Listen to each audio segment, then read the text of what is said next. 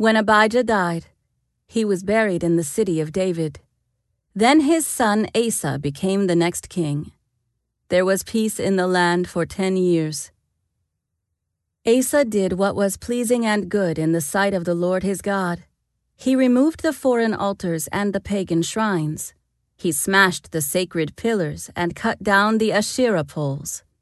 He commanded the people of Judah to seek the Lord, the God of their ancestors, and to obey his law and his commands. Asa also removed the pagan shrines, as well as the incense altars from every one of Judah's towns. So Asa's kingdom enjoyed a period of peace. During those peaceful years, he was able to build up the fortified towns throughout Judah. No one tried to make war against him at this time, for the Lord was giving him rest from his enemies. Asa told the people of Judah, "Let us build towns and fortify them with walls, towers, gates, and bars. The land is still ours because we sought the Lord our God, and he has given us peace on every side." So they went ahead with these projects and brought them to completion. King Asa had an army of 300,000 warriors from the tribe of Judah, armed with large shields and spears. He also had an army of 280,000 warriors from the tribe of Benjamin, armed with small shields and bows. Both armies were composed of well-trained fighting men. Once an Ethiopian named Zerah attacked Judah with an army of 1,000,000 men and 300 chariots. They advanced to the town of Maresha. So Asa deployed his armies for battle in the valley north of Maresha.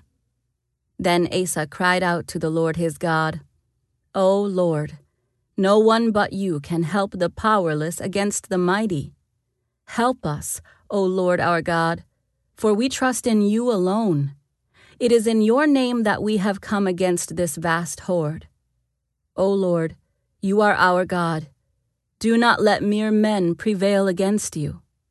So the Lord defeated the Ethiopians in the presence of Asa and the army of Judah, and the enemy fled. Asa and his army pursued them as far as Gerar, and so many Ethiopians fell that they were unable to rally.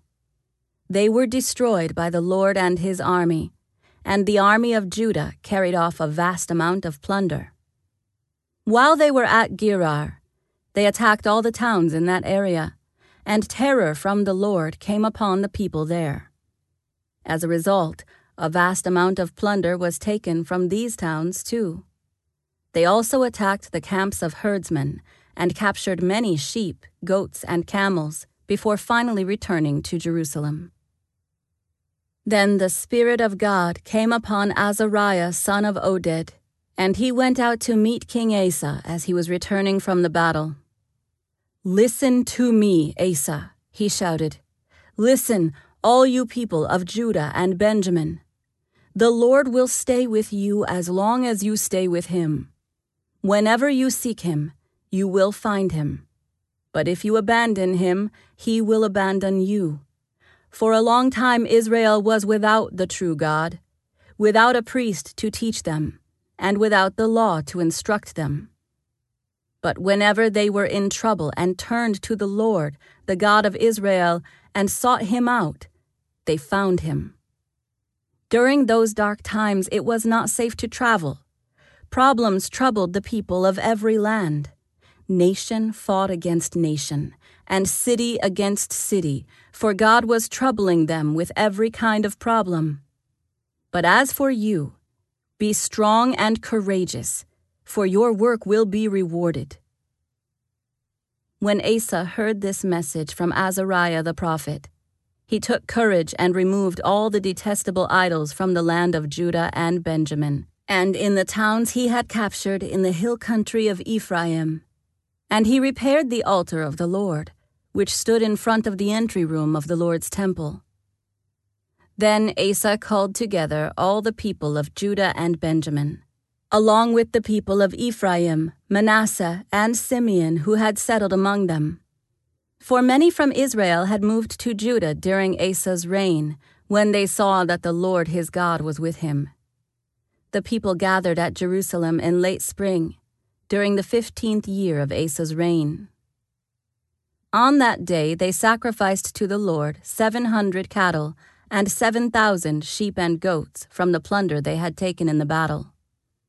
Then they entered into a covenant to seek the Lord, the God of their ancestors, with all their heart and soul. They agreed that anyone who refused to seek the Lord, the God of Israel, would be put to death, whether young or old, man or woman. They shouted out their oath of loyalty to the Lord with trumpets blaring and ram's horns sounding.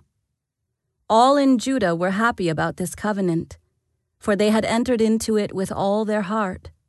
They earnestly sought after God, and they found him. And the Lord gave them rest from their enemies on every side. King Asa even deposed his grandmother Maacah from her position as queen mother, because she had made an obscene Asherah pole. He cut down her obscene pole, broke it up, and burned it in the Kidron Valley. Although the pagan shrines were not removed from Israel, Asa's heart remained completely faithful throughout his life. He brought into the temple of God the silver and gold, and the various items that he and his father had dedicated. So there was no more war until the 35th year of Asa's reign. In the 36th year of Asa's reign, King Baasha of Israel invaded Judah and fortified Ramah in order to prevent anyone from entering or leaving King Asa's territory in Judah. Asa responded by removing the silver and gold from the treasuries of the temple of the Lord and the royal palace.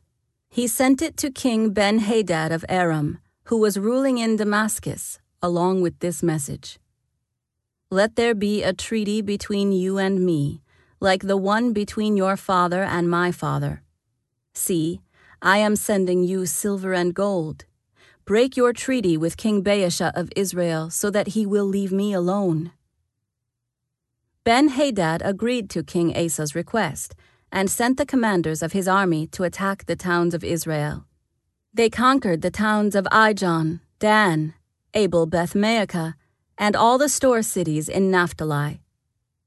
As soon as Baasha of Israel heard what was happening, he abandoned his project of fortifying Ramah and stopped all work on it.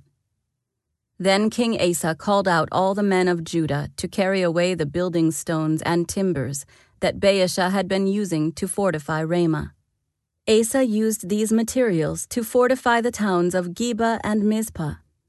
At that time, Hanani the seer came to King Asa and told him, "Because you have put your trust in the king of Aram instead of in the Lord your God, you missed your chance to destroy the army of the king of Aram. Don't you remember what happened to the Ethiopians and Libyans and their vast army, with all of their chariots and charioteers? At that time you relied on the Lord, and he handed them over to you. The eyes of the Lord search the whole earth in order to strengthen those whose hearts are fully committed to him. What a fool you have been! From now on you will be at war." Asa became so angry with Hanani for saying this that he threw him into prison and put him in stocks. At that time Asa also began to oppress some of his people. The rest of the events of Asa's reign, from beginning to end, are recorded in the Book of the Kings of Judah and Israel. In the 39th year of his reign, Asa developed a serious foot disease. Yet even with the severity of his disease, he did not seek the Lord's help, but turned only to his physicians. So he died in the 41st year of his reign. He was buried in the tomb he had carved out for himself in the city of David. He was laid on a bed perfumed with sweet spices and fragrant ointments, and the people built a huge funeral fire in his honor.